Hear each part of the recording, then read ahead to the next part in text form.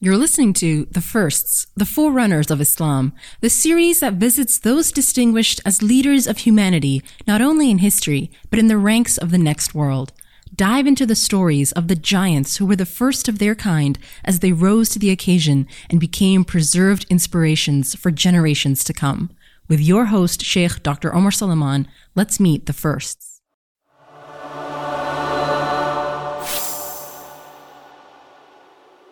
Had hope in the children of the mushrikeen, had hope in the children of the disbelievers and their families and how they were able to shine. Imagine being the children of the chief hypocrites. Ra'sul nifaq, the chief hypocrite. Who was the chief hypocrite in Medina? Abdullah ibn Ubayy ibn Salul, the chief hypocrite. There was Abu Jahl in Mecca.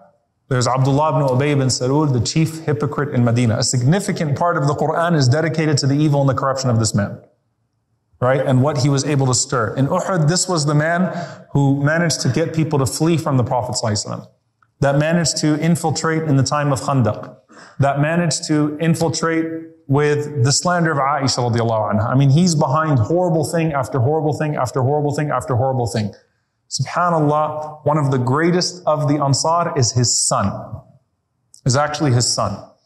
And his son, his name was Al-Habbab.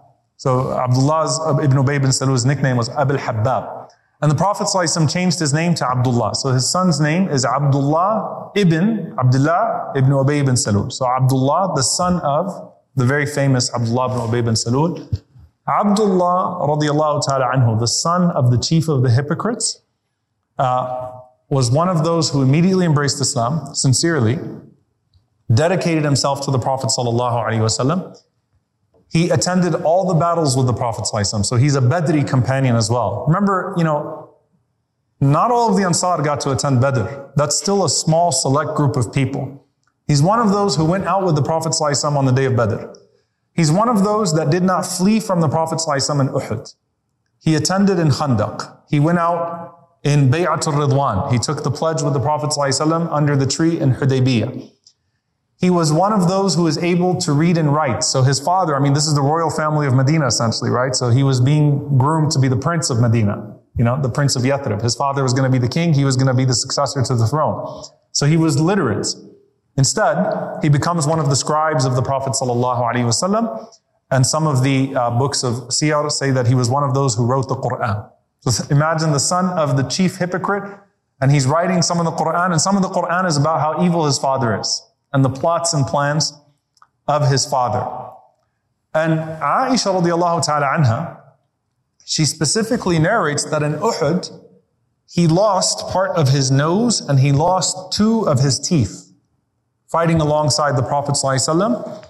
And the Prophet ﷺ allowed for them to replace the part of his nose that was gone with gold, with gold, because that was the way that they'd piece it together, whatever treatment was used, and his 2 teeth with gold as well. So the permissibility of using gold for the sake of rectifying something is actually taken from his story, radiallahu ta'ala anhu. So he had gold on his nose and he had gold in his teeth, radiallahu ta'ala anhu, because of his supporting the Prophet ﷺ.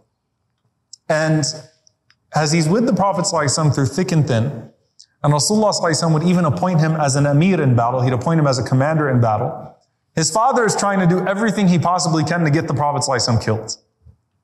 Think about the paradox here, subhanAllah. Your dad is the worst human being in Medina.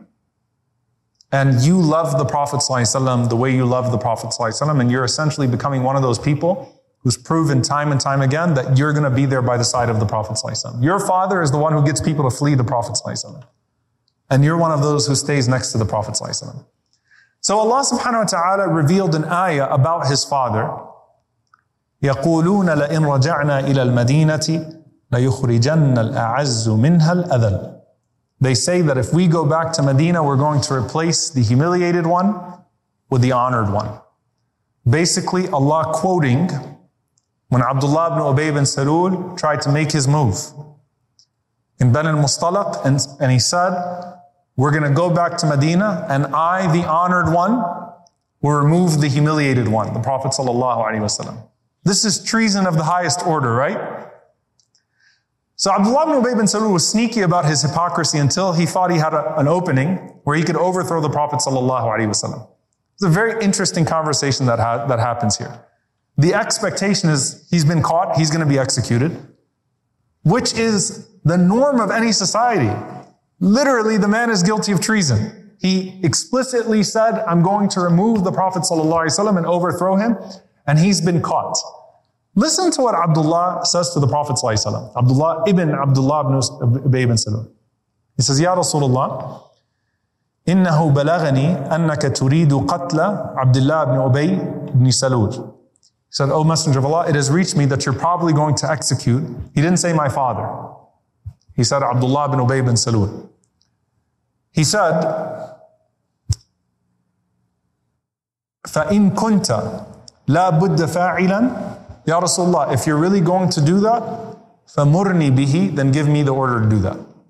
Now some of you might think to yourselves like, wait a minute, is this like anger? Is this what the Prophet ﷺ was motivating in this person? Like he wants to be the one to have the pleasure of killing his father? No, he says, فَوَاللَّهِ لَقَدْ عَلِمَتِ الْخَزْرَجِ مَا كَانَ لَهَا مِنْ رَجُلٍ أَبَرَّ بِوَالِدِهِ مِنِّي. He said, Khazraj knows that there is no son that loves his father more than I love my father.